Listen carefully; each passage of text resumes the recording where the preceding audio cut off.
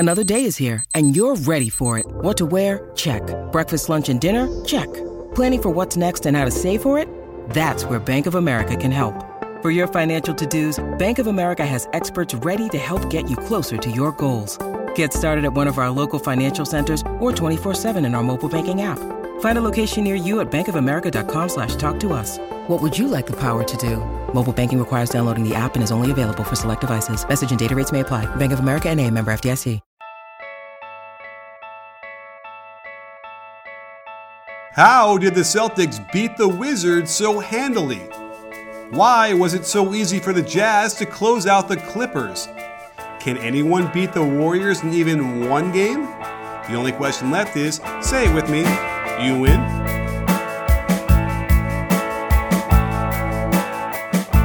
Hey sports fans, Coach Nick here, and welcome to the B-Ball Breakdown Podcast. Today I'm pleased to be joined as always by Coach Dave Dufour. Dave. What's up? Thank you for coming back home after a long journey. Yeah, I feel like I haven't slept in my own bed in like a month, and got stranded at LAX today for hours. So yeah, it's been quite an adventure. Well, next time you can call me. I might come down there and hang out, but this was a tough day. I had to hang out by the pool today. I wasn't going to deal with security again. I resigned myself to living on jelly beans and Coke Zero, and I was ready for the zombie apocalypse to break out. Mm-hmm. Well, welcome to the West Coast, man. Where the closest you can get, unless you're in Hawaii, to some dangerous places in the world. But nonetheless, speaking of dangerous places in the world for people like either you can talk about Isaiah Thomas and his teeth, or just the Wizards in general in the Garden. What do you make of that game one between the Celtics and the Wizards? Well, so the Wizards actually were doing pretty well. And I think if they had just stuck to their game, that we may be talking about them stealing the opening game of this series. But they went away from the things that were working. They started trying to play bully ball against Isaiah Thomas and post him up, which resulted in 12 fadeaway jump shots. Mm-hmm. That's not ideal. And while that was going on, the Celtics got hot. They wound up going 19 for 39 from three. It's hard to lose when you shoot that well from three, especially at that volume. So, yeah, it's back to the drawing board, I think, for the Wizards. Yeah, and they also matched them on the boards, which is another thing. They were getting out rebounded in that first round by 7 or 8 boards a game, and they all of a sudden, boom, there they are in tying them at 38 all, and that's another big thing. Jay Crowder, I think, ends up being a big revelation for them. 6 for 8 from 3, like you mentioned, with the 3-pointers. And some of them are pretty tough. I guess he was just reverting because he didn't shoot very well in the first round. Yeah, well, he's a 40% three-point shooter on the season. So, I was a little shocked by how poorly he shot in that first-round series. But, the key to this whole thing is Markieff Morris going out with that injury really early. I mean, the Wizards were kind of rolling at that point, and he's so vital for them in this series. I think it's not quite a mismatch. I think that Crowder can guard him pretty well. But, I think Markieff Morris is a sneaky athlete, and he's a decent enough shooter. And like we saw, he gave Paul Millsap all he could handle in that first round. And so losing Markieff Morris for however long he's going to be out, I'm pretty sure he won't be in the next game. That's going to be tough for them to overcome too. Yeah, I agree. He's that vital piece because they did get very good production from everybody else, at least the other big three. And like I was telling you before we started recording, if you look at the numbers here for the most of the Wizards, and you told them you're going to get 29 from Wall and 27 from Beal or whatever it was, and Otto Porter's going to go 7 for 10 from the field with 11 rebounds, you'd probably think, yeah, they're right there. They're going to win that game. And in fact, they lost going away. The second and third quarters were really kind of vital, and it feels like sort of Marcus Smart is a bit of a linchpin here when they go small. And maybe it just took, the whole season for Brad Stevens to kind of figure out, that maybe Amir Johnson isn't the person to lean on.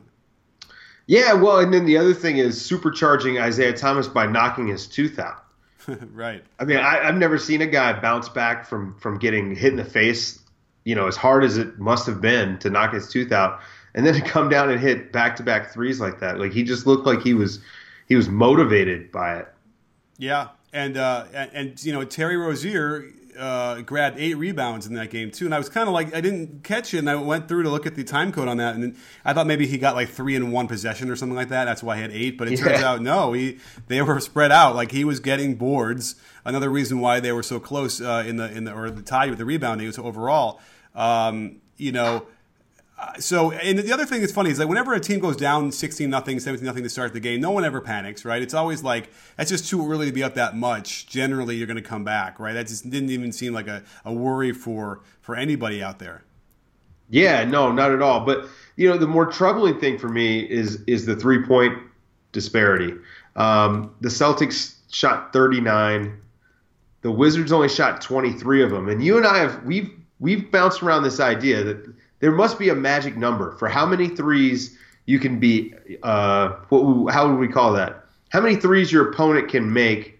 How many more threes they can make than you? Like, right. What's the magic number? And the Celtics made 9 more threes than the Wizards. I'm going to say that that's above whatever the magic number is. Yeah, no, the magic. We did the magic number. I gotta kind of dig it up and remember exactly what it was, but it wasn't that much. It was, 4 or something. I want to say 4 or 5 in that area. I got to dig up the email I got from Arturo, but it was something like that, which makes sense. It's a 12-point swing there that will overcome any kind of, if you turn the ball over too much or you get out rebounded too much. Those are always the big 3 I'm looking at when we're talking about series, and it usually seems to boil down to those things. If you're going to get out rebounded and you're going to turn the ball over more, then the formula is simply then all you have to do is make 5 more threes and you can balance that out. Usually, I would think it's a 90% success rate on that one. But we're going to do a big video on that and do some workup to make sure that that's exactly right. But that's what was indicated to me. So it's a real problem. I was kind of surprised though that the Washington Wizards would have that much trouble kind of keeping everybody locked down. I mean, certainly with John Wall out there, that should have been a good recipe for Isaiah Thomas shutting him down. Well, so John Wall, he struggles a little bit guarding the pick and roll. Isaiah Thomas does such a great job of coming tight off the screen. And when John Wall is the trailing defender, he tends to go a little bit wide. If you go wide on Isaiah Thomas, he's going to put you in jail. Mm-hmm. And, he's going to draw contact and he's going to get those buckets up. He only shot 7 free throws tonight, but I think that in the series going forward, I expect him to get a few more. I mean, hey, seven's good. 7's I'm sure a lot. that they'll take it. And when you go through and look at Isaiah Thomas's field goals, you see that not all of them are on Wall off of switches or he gets screened off. So I'm not going to hang it all on him, but certainly there are moments where he's just not engaged. It's one of those games where John Wall will do that. He will simply just not quite be involved. And Isaiah had one on him in the second quarter toward the end where he just was looking around, I guess, for a screen, but meanwhile Thomas just explodes at him and he's late and he pulls up in his face. So. I can't imagine Wall will be that disconnected again, but who knows if it's going to matter at this point. I mean, Isaiah is flying high. Yeah, look, man, when he's clicking the way he was in this game, it just makes the offense flow so much better for the Celtics, for the Bostons. You and I have talked about this. Our big concern coming into the playoffs was they relied too much on Isaiah Thomas to create on offense. And Al Horford has stepped up quite a bit. He had 10 assists tonight, facilitating at the elbows and pushing the ball in the break sometimes when he shouldn't. And, so that's a huge help. If Al Horford can do what he did tonight, which is, 21, 10, and 9 rebounds, it's going to be a short series, and Boston's going to win. I mean, I said earlier today, I think the Wizards win in 6, but, if Markieff Morris is out, and if this is the Al Horford we're getting in this series, I just don't see how the Celtics can lose. I agree, and it's kind of crazy to say that because we've been talking about the Wizards being the team. And, I think we also have an idea, a sort of a matchup between Brad Stevens and Scotty Brooks. Scott Brooks.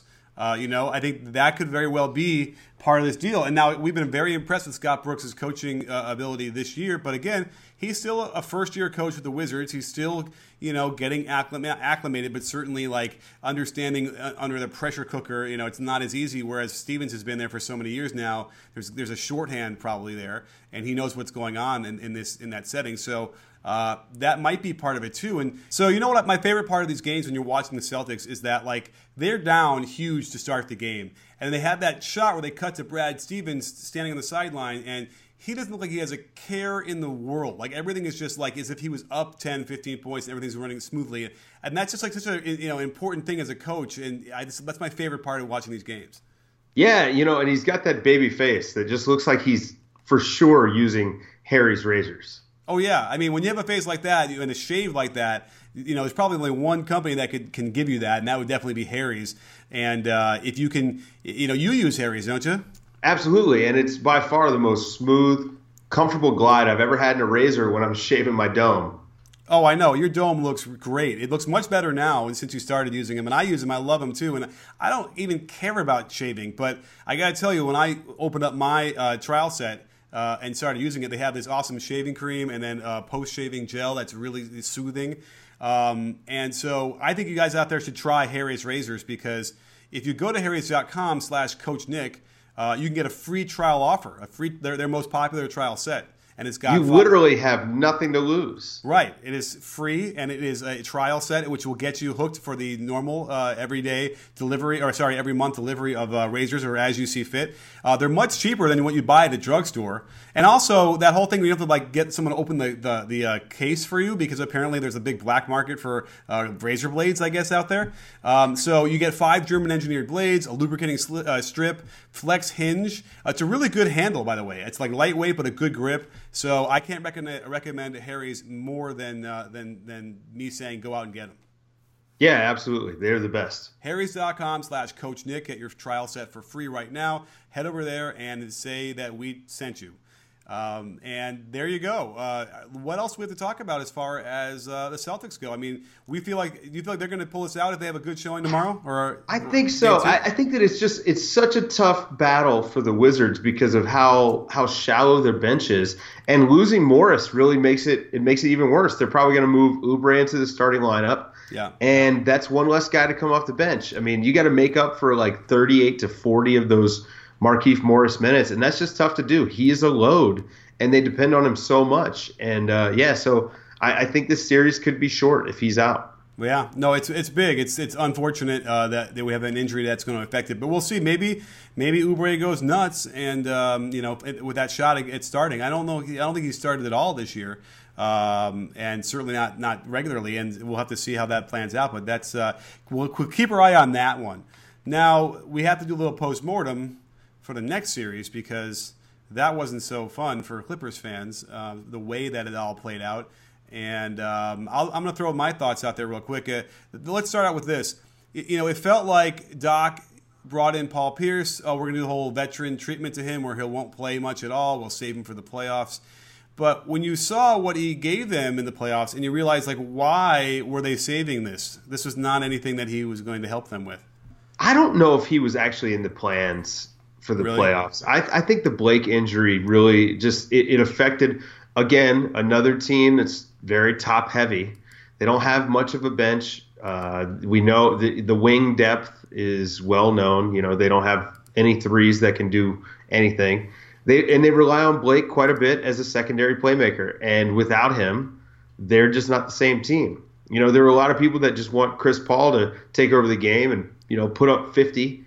But that's not his game. He's at his best when he's like 28 and 14.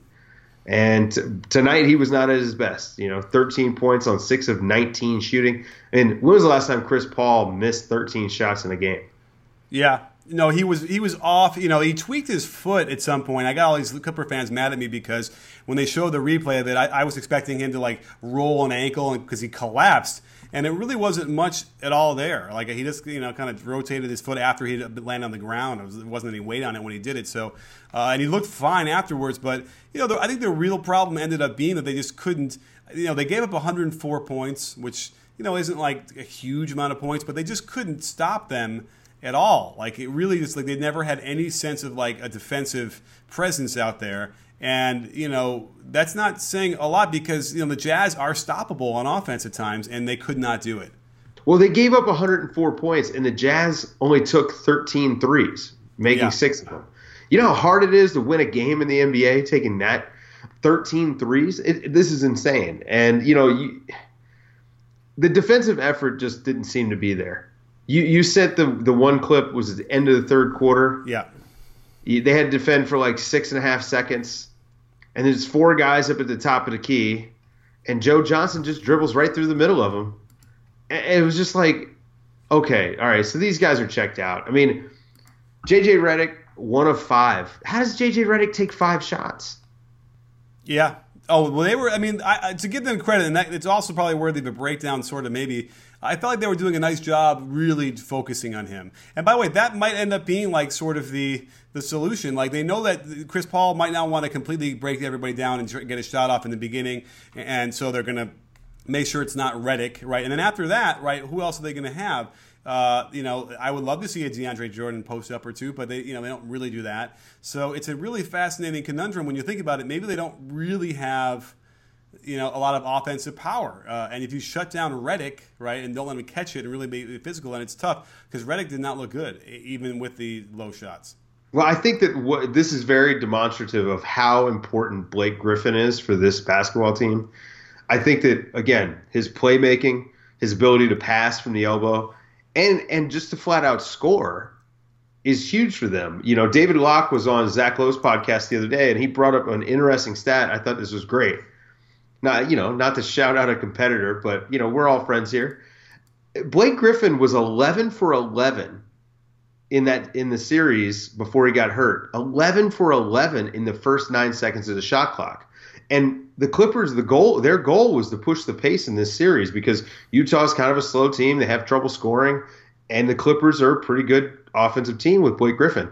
And so they were doing that, and they were finding success. And once he goes out, they just didn't have any solution. They could not come up with an answer to how to get a bucket.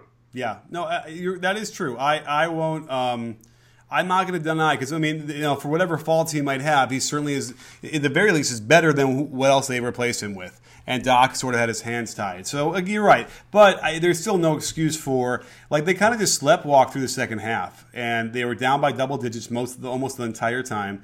And a lot of the faults that came out, so Jamal Crawford is ISOing, and then he was doing a little bit of scoring.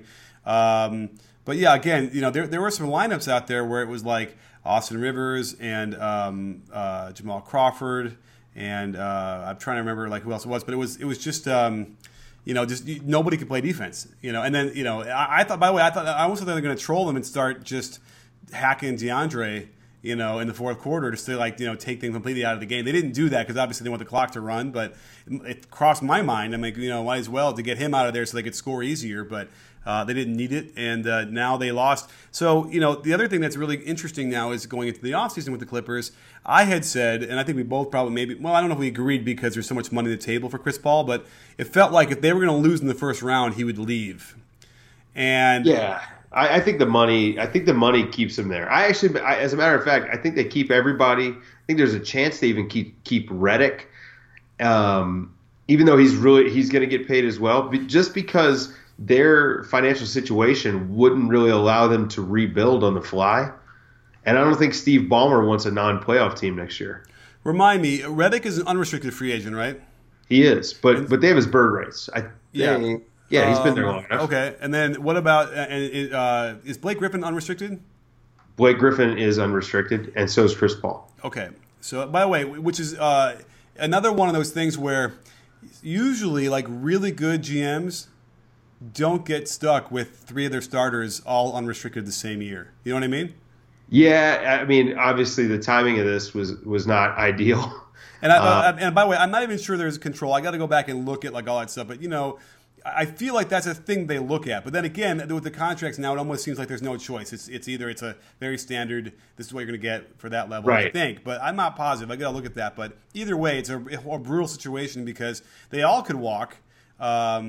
And, the reason why I'm thinking now that they would walk is certainly, before today's game, I felt like, okay, it's the first round. If they lose, he might leave. But they got blown out at home in Game 7. I know Blake isn't there, and that's a big deal. But I don't know. That's the last thing they have in their minds as they leave Staples, is like that the team kind of quit on them. There was not a lot of smiles, not a lot of, camaraderie in the way out. And now he's got to, that's what he's negotiating against, right? Yeah, it's a team that doesn't appear to really like each other very much, or to like to play together very much. And so, there's no joy there when they're on the basketball court. And you and I have talked quite a bit about how important that is for a team. And I just don't know what they do. I mean, there's speculation Doc may leave to go to Orlando to take over the GM job there. Who knows what's going to happen? And it's going to be an interesting offseason for them. But, we kind of glossed over the Jazz. But I want to point out the Jazz actually, they had a really good game tonight. They did some interesting things with their lineup. They played all 4 point guards. Rudy Gobert only played 13 minutes tonight, and I know you just did a fantastic video on Rudy Gobert and his defense.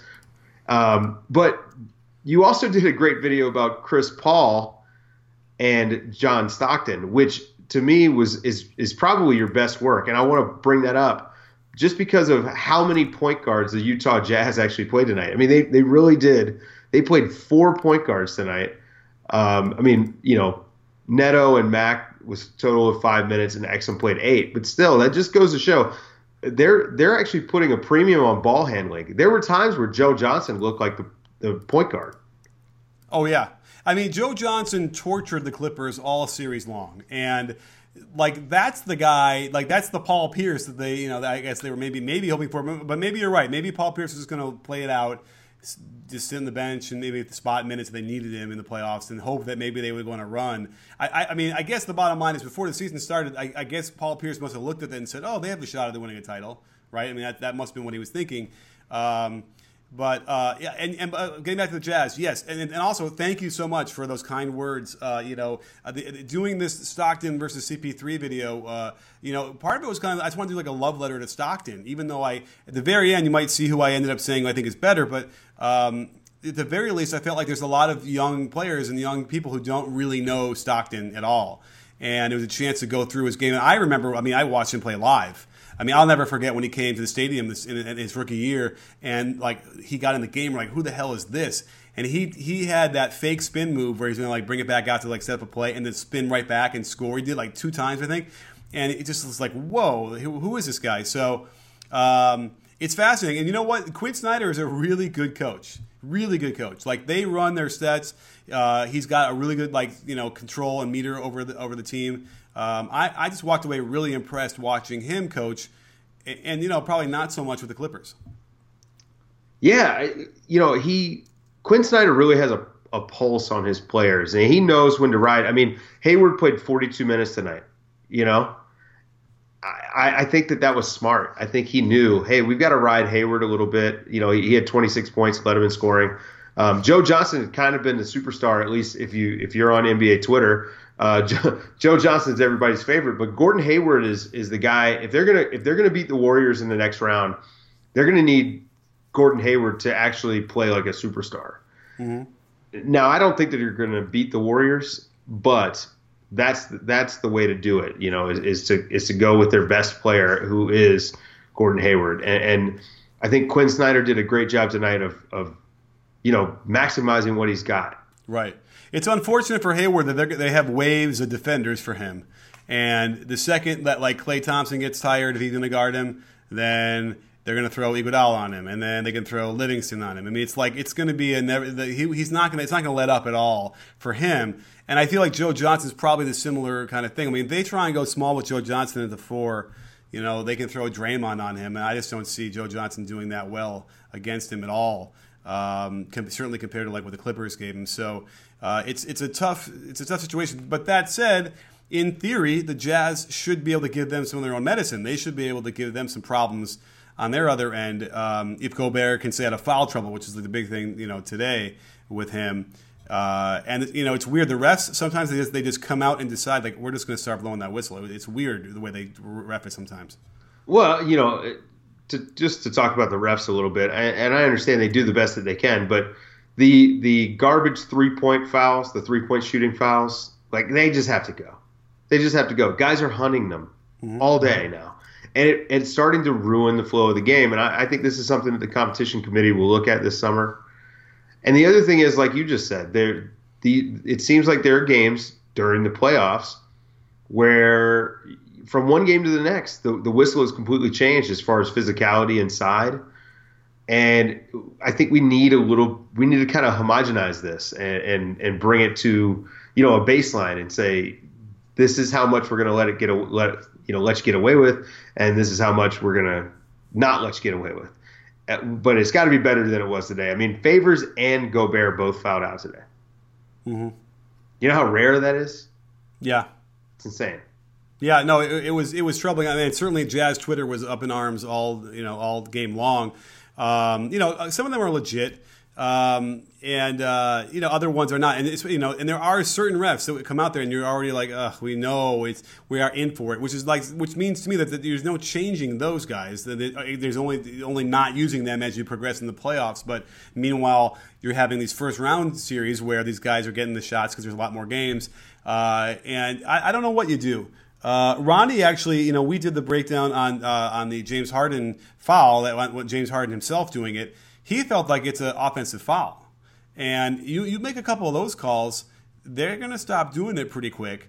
Well, I'm going to disagree, and I know now he's an expert and he knows better than me. But in my opinion, what happens, if there's hand checking is illegal, and so what he does is the second he feels that hand, which is a foul, right, according to the rules, that's when he does that hook. And now if he doesn't do that hook, the refs will never call anything. And so basically what you've got to do is you got to either get rid of the hand checking call or you got to start calling the hand check. Right.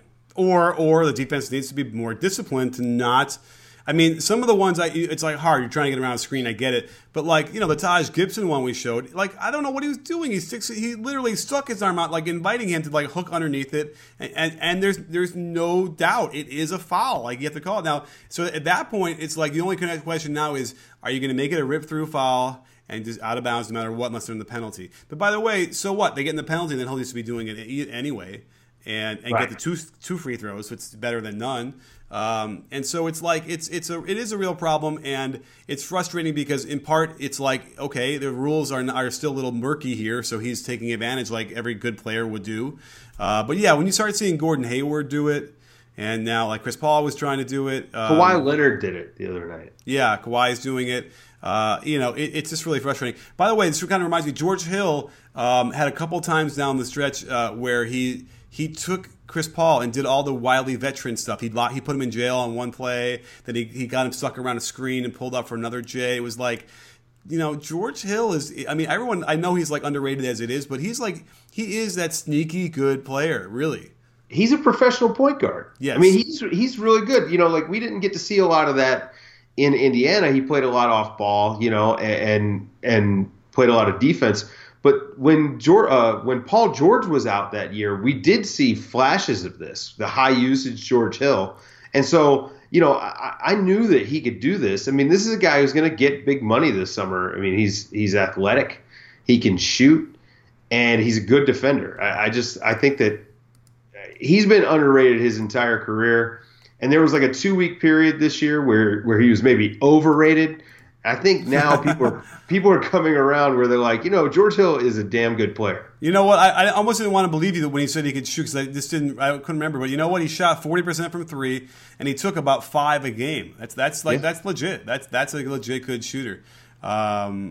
So yeah, I mean, the question is, the Jazz have a lot of questions, I guess, as well in this offseason too, because they have a lot of interesting pieces, and they have to figure out just how far that's going to get them. Do we see them how many games do we see them beating the Warriors? I think the Warriors are going to sweep. Okay. I think the Warriors are going to sweep. I'm starting to feel like the Warriors might sweep all the way to the finals and through the finals. I know. Dude, they look so good. And there's a lot of people that accuse you and I of kind of, riding the Warriors. Broom handles? Yes. That was not the word I was thinking of, but yes, better word. But the truth is, they're just a really good basketball team. They play really well. They defend like they did otherworldly defense, otherworldly offense. It's pretty much unstoppable. And they've got Kevin Durant. They can just hand the ball to if things aren't going well. And no one else has that. I mean, playoff JaVale McGee has probably been the best center in the playoffs, right? Yeah, I mean, it's hard to tell because I'm trying to think of all him the or other Gasol. centers. Yeah, Gasol had some moments, but yeah, he's certainly when he's engaged like that, the way he fits into what they need him to do is more perfect than anybody else. So yeah, in fact, JaVale probably deserves a breakdown, wouldn't you say? I think so. I think you need to do one. Yeah, I'm looking. I'm open right now. I don't have anything planned for tomorrow after I've been really grinding. I mean, this one I did on Stockton and CP3. Was a labor of love. And it was beautiful. Thank you. I'm not going to lie. That this is going to be me like kissing your ass for a minute, but you did such a great job with the music and the mood, and I loved starting with the quotes. Like it was great. It was really, really great. Thank you. It's funny because I am an editor by trade. Before I started B-Ball Breakdown, I was an editor who did I did these kind of things. And I've kind of, if you haven't noticed, we've sort of changed the way we're doing our videos in the last 10 days. And I kind of revamped everything because of YouTube, changed everything. And it's really gotten me back to my old tricks where I've had to figure, I'm like, oh, okay. Like I'm actually editing to the beat, which I never would used to do. And I'm fading up, I'm playing with audio. I mean, it's like I'm doing all the tricks I used to do. And you know what? It's worked. I mean, people are watching these things a lot more than they were. I think that these last few videos, especially the Stockton and Chris Paul one, and for you guys listening, please go watch it. I think this is your best work. I really like it's so good. Cool. What's the next one I should do then? I mean, people are yelling at me that I should have done like Nash in there, but then Nash versus Curry. Yeah, then I was like, okay, let's do Nash and somebody else. So Nash and Curry. Yeah, they're both 2-time MVPs, and there's some interesting stuff there. That could be fun. What about Kawhi and Kobe? Kawhi and Kobe. Would that be? That would be. Yeah, it's kind of sacrilegious, wouldn't it be? Kind of a little bit. I mean, the Kobe fans would be like they think it's like Kobe and Smush Parker or something. Right. Yeah. Exactly. But that's interesting. Well, I'll look at it. We'll have to figure. Maybe I'll do a poll. Do a poll. Guys, hit us on Twitter and tell us what you want to see. Yeah, hey, listen, I'm always open to that. And the only thing I didn't mention, by the way, in this thing was the whole kind of like complaining of the refs, and I mentioned the meltdown a little bit stuff. I didn't want to get into it too much with Chris Paul, but like that apparently is a big thing when they're talking about like Stockton versus Chris Paul is like the kind of teammate he was. I have a feeling that a lot of Chris Paul teammates will defend him and be like, he's my man, and I'll go down with him, whatever. But no, I don't know. I mean, they will just because that's the public standing part. But they're both kind of dirty players, though. I mean, Stockton was one of the dirtiest. Yeah, we have Kerr on record just recently saying how dirty he was. Yeah, that's true too. I kind of wanted to keep it positive, but yes, that is a thing. I mean, dirty. I guess it's dirty. I guess the little veteran stuff is sort of dirty. I don't think he's trying to hurt anybody, but certainly any kind of advantage he could get. But when you watch some of that stuff with John Stockton and how good he was at changing pace, it's like because he was good at changing pace, he basically was as fast as anybody else he was playing against. Absolutely. So, well, another great show, Dave. Yeah, this was so easy. Right, and we have some really great games and a really good second round. So looking forward to getting multiple podcasts done with you this week, or at least this one, and then at least one more this week. So we'll see what happens. But I don't know. Thanks for coming on. Get some sleep, get some rest, get back in your own bed. That's right. That's the plan. Well, but by the way, every boy who does not travel thinks his mom's soup is the best. Okay. Is that a saying? I suppose it's worth. Yes, I suppose it's worth traveling now, right? To remind yourself of that. Sure. Yes. Well, the soup in New Orleans is very good. I can imagine, and everything else is too. So, anyhow, thanks for coming on the show, and we'll check in with you a little bit later this week. Find us all on Twitter, where we're having another rabid conversation about NBA. And don't forget, sports fans, at B-Ball Breakdown, we're not a channel, we're a conversation. You in? Are you in, Dave? Yes, I am.